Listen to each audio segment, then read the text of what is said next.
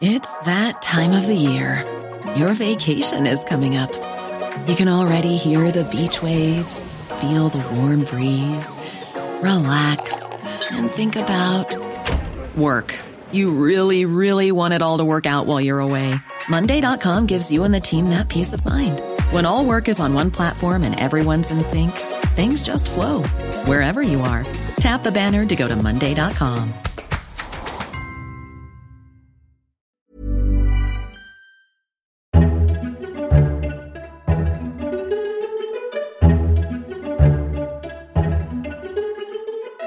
Welcome to FT Politics, a weekly discussion on what's happening in Westminster from the Financial Times. I'm Sebastian Payne. This week we'll be discussing the latest round of Brexit votes in the House of Commons, Theresa May's nod towards delaying exit day, plus we'll also be discussing Labour's sudden lurch towards supporting a second referendum and its continued problems with tackling anti-Semitism. I'm delighted to be joined by our political editor, George Parker, James Blitz, our Whitehall editor, chief political correspondent, Jim Pickard, and deputy opinion editor, Miranda Green. Thank you all for joining. And if you find yourself liking this episode of FT Politics, then why not subscribe through all the usual channels to receive it every Saturday morning? Or you could even leave us a nice review.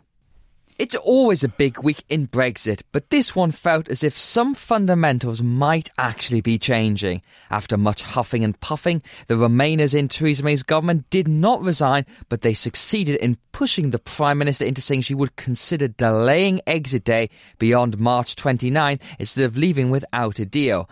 Once again, the Prime Minister has kicked the can down the road and bought herself 2 more weeks for those crucial talks with Brussels, with the crunch point now pushed to March the 12th. Then perhaps matters might finally come to a head. So George Parker, this week was another round of Brexit votes where the Prime Minister put down a motion, MPs debated it, and it was very much business as usual. But the key thing was that the ministers didn't resign, because last Saturday we had that big op-ed from Greg Clark, Amber Rudd and David Gauke saying, we cannot countenance no deal, you have to delay Brexit. That was then followed by another op-ed by Claire Perry, Richard and Harrington, which said similar things. And finally, Theresa May acknowledged what was reality, which is that she was probably going to have to delay Brexit. Yeah, she acknowledged the reality of the parliamentary arithmetic, which was that Parliament was not prepared to accept a no-deal exit, full stop. This moment, we've talked about this many times on your podcast, Seb, that was always going to come, where the Eurosceptics and the Conservative Party would be confronted with the truth that a pro-European Parliament was never going to allow this to happen. Matters were brought to a head, as you say, by the prospect of a dozen or more pro-European ministers resigning. And in the end, the Prime Minister decided that was something she couldn't afford to do, either to see such a large number of resignations, but also the fact she'd have the resignations and then she'd lose the vote. So she bowed to reality. She accepted that Brexit may have to be delayed. Now, that's obviously humiliating for her, because she said at least 100 times in the House of Commons this was not going to happen. We were going to leave on March the 29th. But in a funny sort of way, of course, it works to her advantage, because once you take no deal off the table, which I think the events of this week has categorically done, you confront the pro-Brexit European Research Group with the truth, which is, if you don't back the deal, there's a danger that Brexit is delayed and then possibly cancelled. So I'm going to be a little bit pedantic here and make the point that I think I've made a couple of times this week, that there is only one way to actually take no deal off the table, which is to revoke Article 50. That what Mrs May has sort of said this week is, we will push no deal back potentially towards the end of June, because the Prime Minister, in a very testy statement in the Commons, said, I will only consider a short and limited delay, and said that she wouldn't countenance a delay beyond the end of June. Now, I have no idea if she might be forced into that, because this motion will be amendable and MPs may say, well, actually, we want a very long delay. But isn't there a risk, George, that by what she's done this week, she's just moved the cliff edge from March to June, and we could still have a no-deal Brexit in June? Well, that's certainly a possibility. I mean, the first thing to say is it's not a unilateral decision, as you say, of Theresa May to decide how long this extension, if it happens, would be, because Parliament, as you rightly say, could amend the motion and demand a longer extension. And indeed, the EU, which has to approve this by unanimity, could demand a much longer extension, the talk of a year or two longer. So that's the first thing to say. The second thing, yes, there is a danger the cliff edge is moved a bit further down the road by 2 or 3 months. But I think the fact is that there are a sufficient number of people on the right of the Conservative Party who recognise that once you start the process of extending Article 50 and delaying Brexit, you open up a whole range of unsettling possibilities, including the possibility of an election or a second referendum, or, as Philip Hammond was suggesting in the cabinet, that Theresa May would have to change tack completely and build a different coalition, code for a softer Brexit. Emmanuel Macron in Paris said exactly the same thing today. If there's an extension, it's going to be for a different strategy. So there are a whole range of things. Now, you're right that everyone could just hold off and we could be going through this whole thing again in June. But my sense is that there are a lot of people in the European Research Group who would actually rather get this thing settled now rather than wait for another 3 months. So James Blitz, what happened with the actual vote? So the Prime Minister announced this in a statement to the House that she understood the will of MPs, that they were unhappy with no deal and that she was going to kick things forward to the 12th of March. Now, this week is very crucial because there was the Cooper-Bowes plan, which is now the Cooper-Letwin plan, which was to give the House of Commons control of the process, and the Prime Minister obviously didn't want that to happen because it would mean that she would not be able to decide what would come out of Brexit from that. So she essentially took en masse the Letwin-Cooper plan, but without handing controls to MPs, and that passed with some rebels. Yes, obviously it was an extremely complicated day, and as ever with these votes. But what basically happened was this. Mrs May had said in the House of Commons to see off this Cooper-Letwin plan that she would put in place these 3 dates, i.e.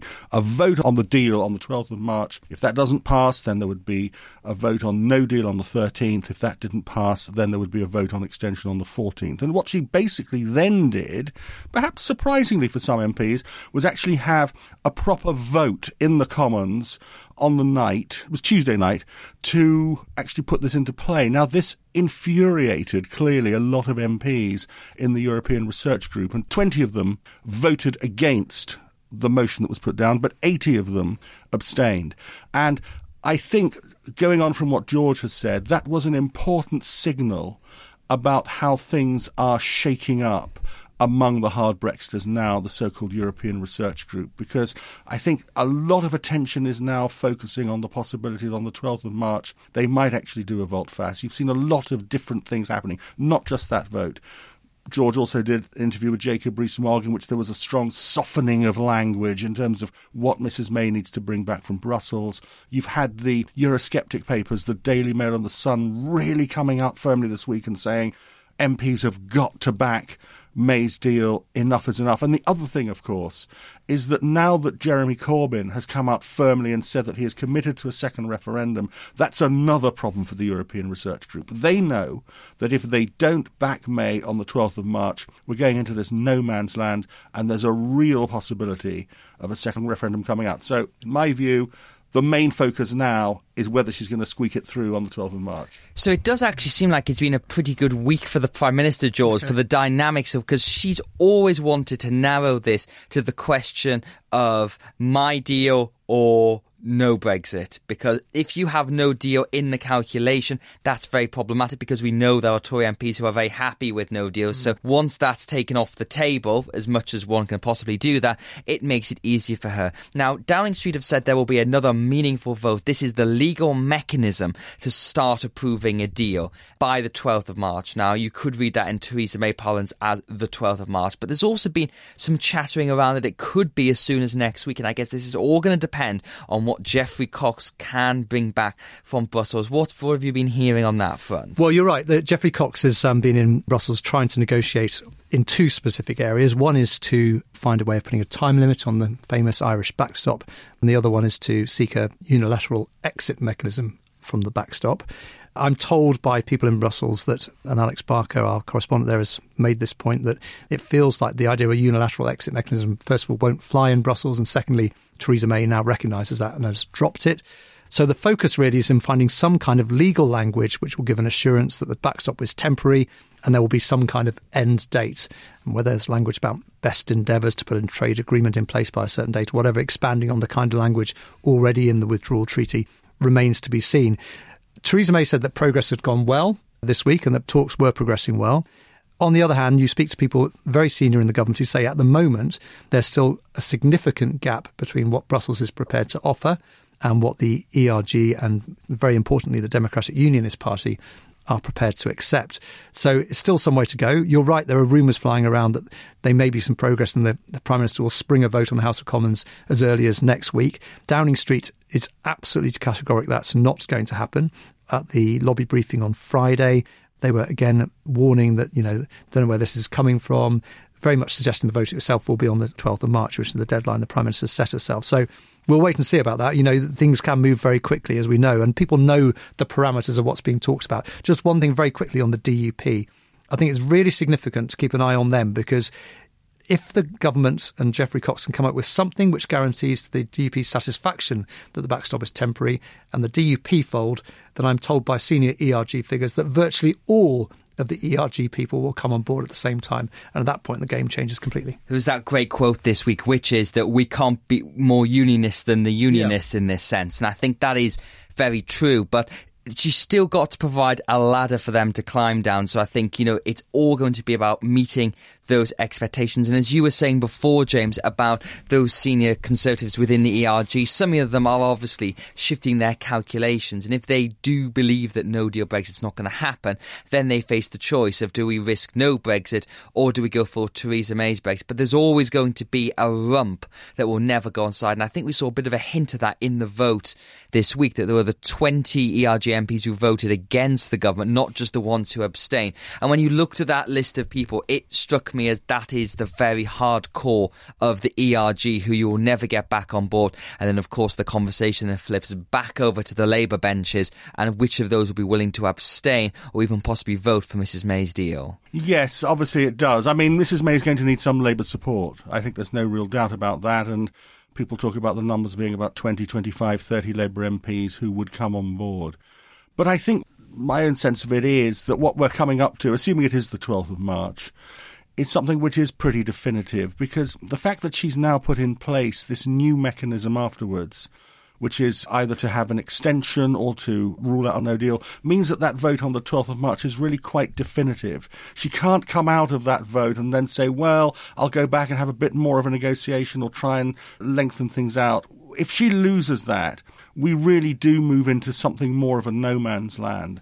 And I think from the point of view of people who want a people's vote or a second referendum, that's the important moment. I mean, there is this so-called Kyle Wilson amendment that's been put down, which could well be voted on the 12th of March, which calls for a second referendum on Mrs May's deal if it passes. In other words, backing Mrs May's deal but saying there should be a second referendum. That might lose.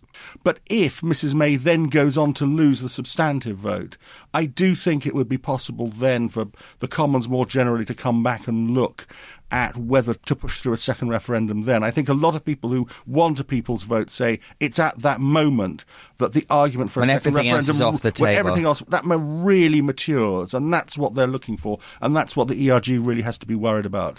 Well, George, one Conservative MP I spoke to this week put forward this idea of we actually have two more meaningful votes. This idea that Theresa May will have this vote on the 12th, and by that point the government and Geoffrey Cox will have announced something that they're getting towards to give MPs something they can back. And Mrs May might get a lot closer. Maybe she does get the DUP back on board, get some Tories, but it still misses by a significant margin.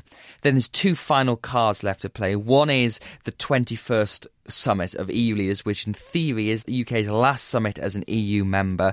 And if there is going to be a final codicil, an amendment, an agreement, it will come out of that summit. And then the second card to play is Mrs May herself. And we've heard a lot this week about Conservative MPs saying, well, look, if she just announces she's going to go very soon after Brexit, then I will just get this deal just to get this thing through. Because a lot of Conservatives have concerns that she will try and hang on and will get a bounce from the deal and use that to stay on well into 2020 or 2021, which they really don't want to happen. What do you think about the prospect of both of those?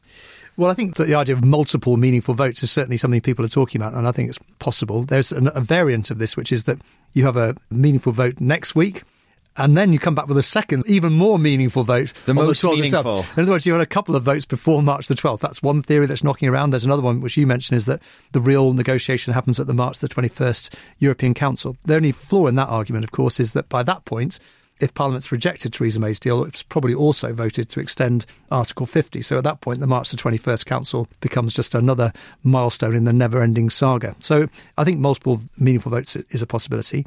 You're right about this growing chatter about the fact, well, we'll come on board if Theresa May signals she's stepping down, which tells you a little bit about the principles of some of the people who are making these threats. You know, I thought it was all about the Irish backstop, not about the Prime Minister's own future. They clearly want to get Theresa May out of the way. I'm not talking here about the Eurosceptic wing of the Conservative Party who think they're going to win the subsequent leadership contest, because they want to take control of the second phase of the negotiations. So they will argue that Theresa May's deal is far from optimal, but they've grudgingly let it go through. But then they're going to take over, and then they're going to deliver a proper, true Brexit in the second phase. Someone like Boris Johnson or Dominic Raab, who will go to Brussels and tell them what's what and really do a proper negotiation. Now, that is a scenario. Downing Street say that Theresa May's got no intention of offering her resignation on her plate to the Eurosceptics, especially as things seem to be moving slightly in her direction already at the moment.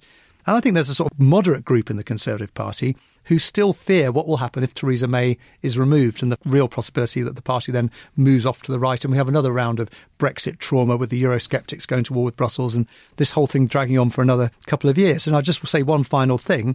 The reason Theresa May is still there is because in the past, and it may no longer hold, we don't know, the party has feared what happens when you remove her. So when she blew the general election in 2017, they pleaded with her to stay on. When there was the vote of confidence in her leadership in December, again, she won because people feared what happens next. And I don't see that fundamental calculation has changed. And, you know, if I was to make any prediction, I'd say that Theresa May, if she somehow pulls this out of the bag, she's probably got a bit more fuel in the tank. I would agree with that. And I think one thing I've heard this week has been a lot of chatter around the various contenders for the leadership who are starting to put together teams, reaching out to MPs. So they clearly think something is going to happen in the next 6 months. But as you said, George, that might be more out of a desire than anything else. James Bliss, very finally, a quick point from you here about timing of all this, because we've long passed the point of which we could now get all the Brexit legislation through and leave on the 29th of March. So even if she manages to win the meaningful vote, isn't it a case you would have some kind of technical extension in that basis to get through all the bills and all the statutory instruments to require us to leave smoothly with a legal basis in that? Or could it still just about be rushed through, do you think? So really what I'm saying is there any prospect at all of us leaving on the 29th? I wouldn't completely exclude it. I mean, I think there is a school of thought that says if she wins the meaningful vote, we assume on the 12th of March, then actually it's in her interests to really try and push through the withdrawal agreement bill and other legislation as quickly as possible on that 29th of March deadline.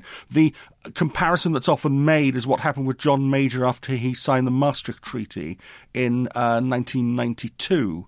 Because what happened then was he began a long series of implementation legislation in the House of Commons, and actually that got completely wound up. It would have been far better if he'd gone for a straight vote on what he'd done right at the start. That's an argument that's made. However, it is also true that the volume of legislation that has to go through is enormous.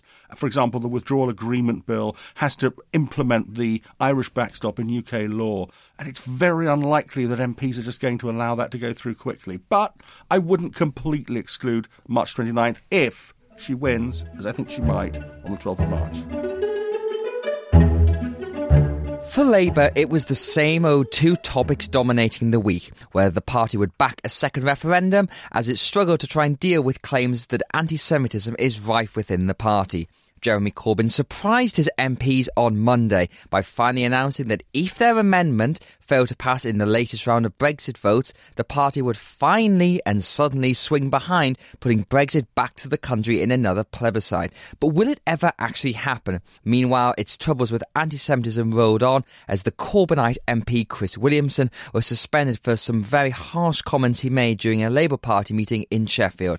Jim Pickard, let's begin with the second referendum question.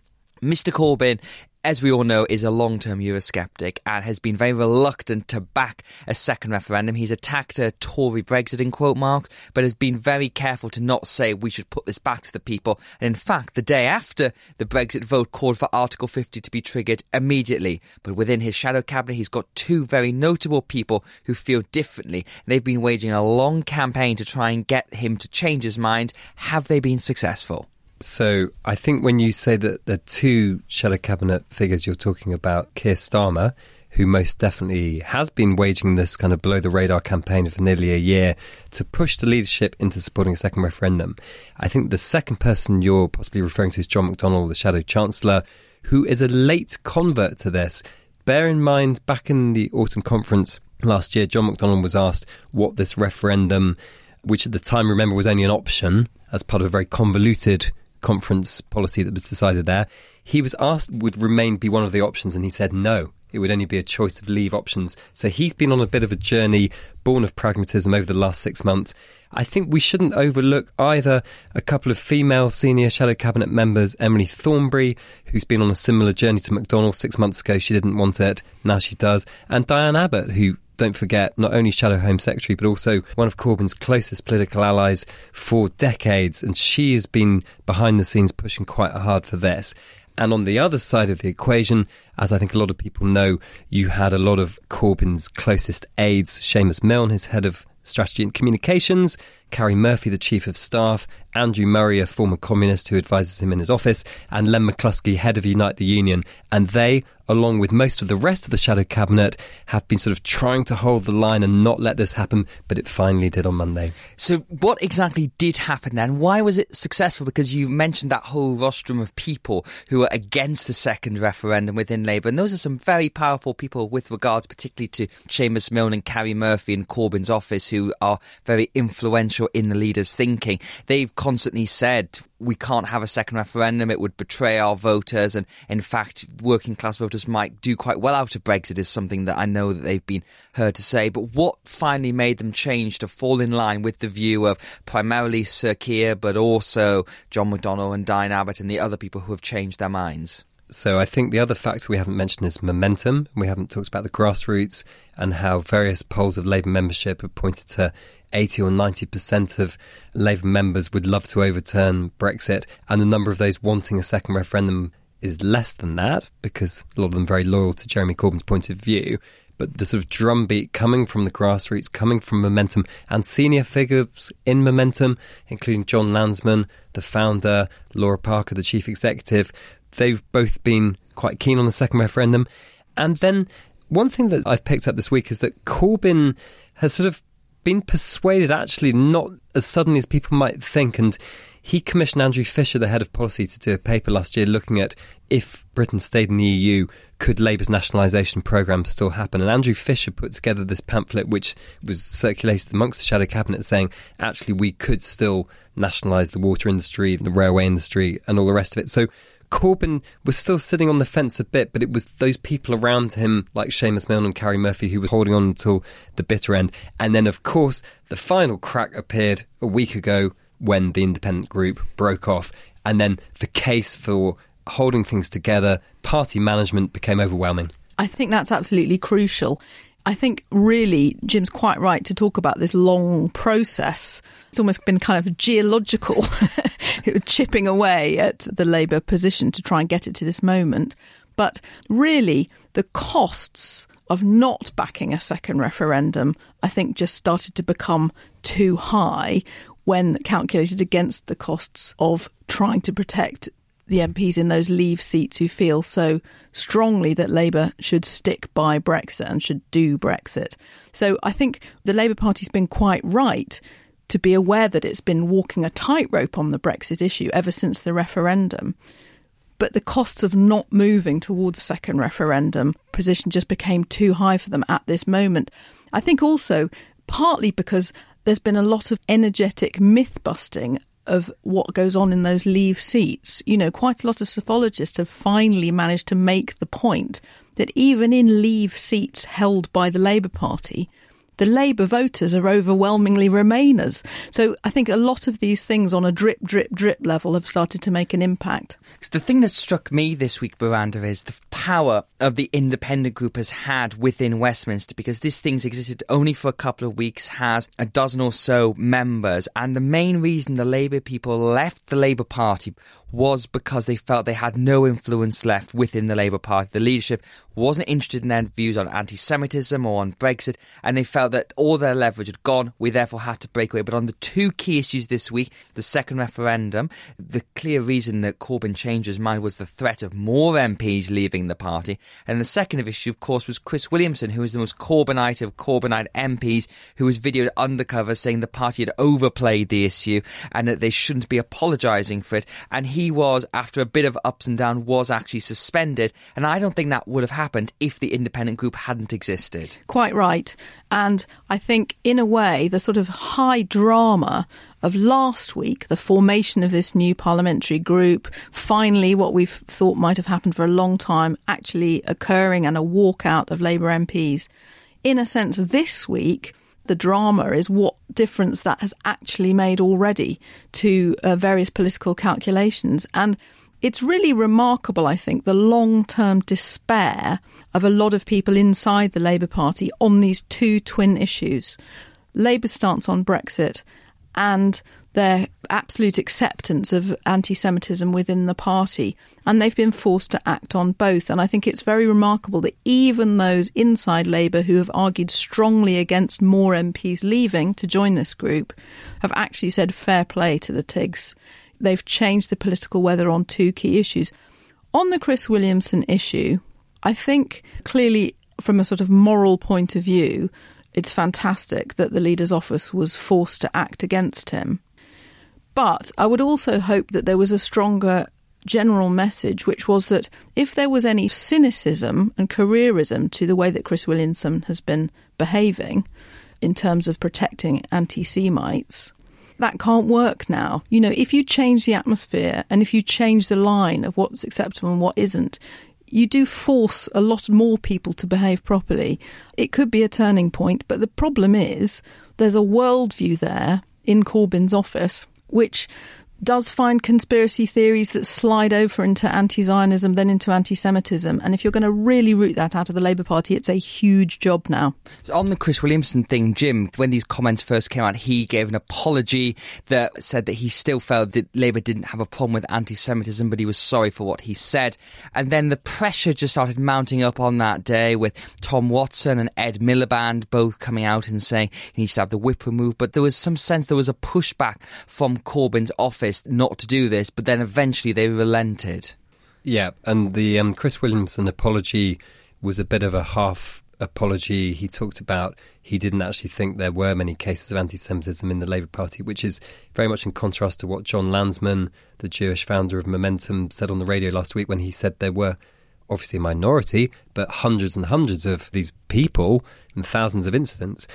What's quite interesting watching the Chris Williamson repercussions this week is people are sharing clips of the leadership campaign for Jeremy Corbyn in 2016. And what was very interesting back then is that they were doing videos basically saying the anti-Semitism accusations were pretty much made up, and it was a sort of desperate last resort from the MSM and from Blairite MPs because they had nothing else to throw at Corbyn.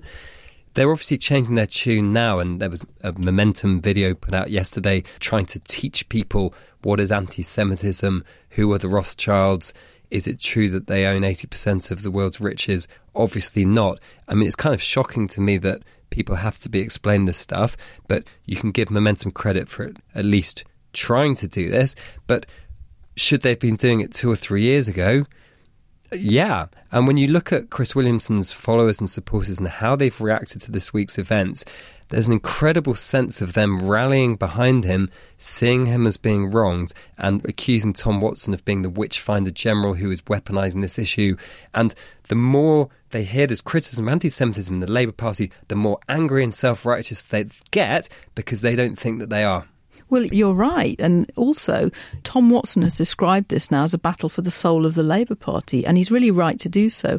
And that's because they don't just need to deal with Chris Williamson, the person on the platform, making those remarks. They also need to deal with the fact that everyone in the room cheered. What do you do once it's in the mainstream of your political organisation? Just to talk about the role of Tom Watson for a moment, Jim, because he's deputy leader of the Labour Party, has his own mandate from the membership and has been very keen to insist on that. Ever since the Tiggers broke away, Tom Watson seems to have been on some sort of his almost kamikaze mission to go outside of the Labour Party because he's become incredibly critical of Jeremy Corbyn. Now, on every issue, has just distanced himself further and further from the leadership here. And I just wonder, is he on his way out here? What is he trying to achieve? Because given the events for the past couple of weeks, had we been in normal times, Jeremy Corbyn would have probably had to resign. But obviously he's not going anywhere. We know that now. So what's Tom Watson up to? Well, so Tom Watson has been politically dormant, I think, in many ways for a couple of years. And if you go back to the Labour conference in Brighton of late 2017, there was that amazing moment where he gave a big speech sucking up to Corbyn and saying that he loved the whole "Oh, Jeremy Corbyn" chant, and he started trying to sing it, and he was met with this excruciating silence in the hall, and he looked like such a kind of neutered character. It was a real symbol of how the Corbynistas had total control of the Labour Party, and yet he seems to have seen in the events of recent weeks an opportunity to flex those muscles. And don't forget that he is known as a very canny political operator who understands the machinery of the Labour Party. So even though he'd kind of been outfoxed or outnumbered by the Corbynistas, there's a reminder in recent days that there is that potency there. And I think what's changed the situation in terms of the independent group is that in the past, if you had an unhappy Labour MP who was fed up with being abused by local members or was really unhappy about the Brexit stance, they only had a couple of options, which is they could stay Sturm, or they could leave and become an independent, or they could sort of fantasise about creating a new centre-ground party. And none of them wanted to join the Lib Dems because they see the Lib Dems as a busted flush. Now, they do have an option, which is they can stay Sturm, or they can just go and join TIG. And that's really changed the dynamic. And I, for one, don't believe these rumours that there might have been 70 Labour MPs prepared to walk out last week, perhaps marshalled by Tom Watson, perhaps not. But the fact that it's a possibility does give him some power. It's probably best not to overemphasise that power. And this thing that he floated a week ago, that he was going to set up a parallel policy operation, we heard that 2 years ago and it didn't really amount to anything. I'm not sure that's going anywhere. But the dynamic has certainly changed, and add that into Corbyn folding on Brexit. It's just, Corbyn's 100% dominance not looking quite as strong. And just briefly on that, is there any sense of more Labour MPs joining the TIG in the near future? So the three individuals that the leadership were worried about were Margaret Hodge, who's been very vocal on the issue of anti-Semitism, the MP for Barking. She has apparently done an op-ed somewhere saying she's not going to leave. The other two figures that they're worried about are Louise Ellman, who's an MP up in Liverpool, who's had real struggles with her local members.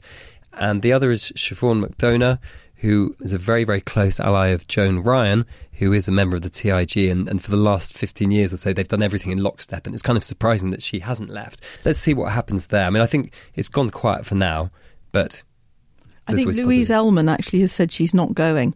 She said she's going to stay. So it's a kind of dribbled out of action for now. And finally, Miranda, just to look back to the second referendum question briefly. So this is what Labour's now said. They put forward their amendment to the latest round of Brexit votes on Wednesday, and that amendment was defeated, and Sir Keir Starmer came out and said, right, we are now going to rally straight behind a second referendum. But there is this sort of cynical calculation that might be at work in Mr Corbyn's mind, which is that the numbers still aren't there in Parliament. Even if you got the Labour rebellion down to 20 MPs, which would be a big effort because there's a lot more, you can just start counting them, who don't want a second referendum, there's not enough TIG or Tories to counter them. So at that point, is Mr Corbyn just doing this, do you think, just to say he's done it, but actually doesn't really ever think it's going to happen?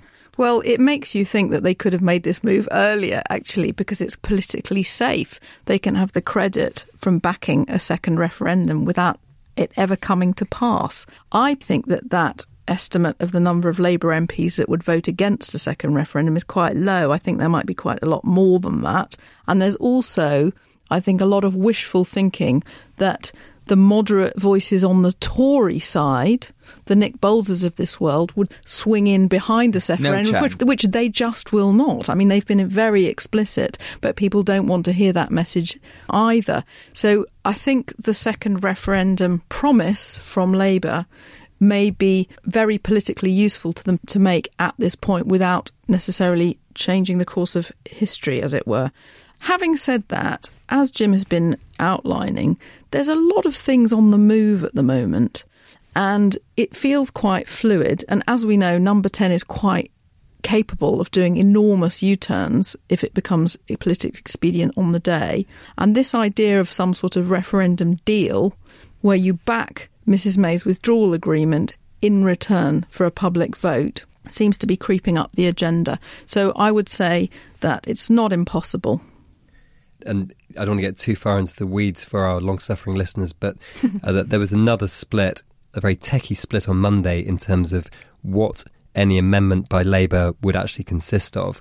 And when you talk to people, it's very clear that Keir Starmer's vision is basically to support the Peter Kyle backbench amendment, whereby you would link support for May's deal to her giving a referendum. But what's coming out of Corbyn's office is that they can't possibly do that because that would require supporting a dreaded Tory Brexit. So the question is, well, what exactly are you going to do? Because it's very clear that they're not going to support any black and white amendment calling for a second referendum. So are they going to kind of try and link it to support for their own deal? I mean, that literally makes no sense and would never get through the Commons. So there are justifiable suspicions about what exactly they've got in mind other than just trying to maintain party unity. And that's it for this week's episode. Thank you very much to George, Jim, James and Miranda for joining us. In the meantime, if you've liked what you've heard, then you can find more FT journalism on our latest subscription offers, which is www.ft.com/offer. FT Politics was presented by me, Sebastian Payne, and produced by Anna Dedder. Until next time, thanks for listening.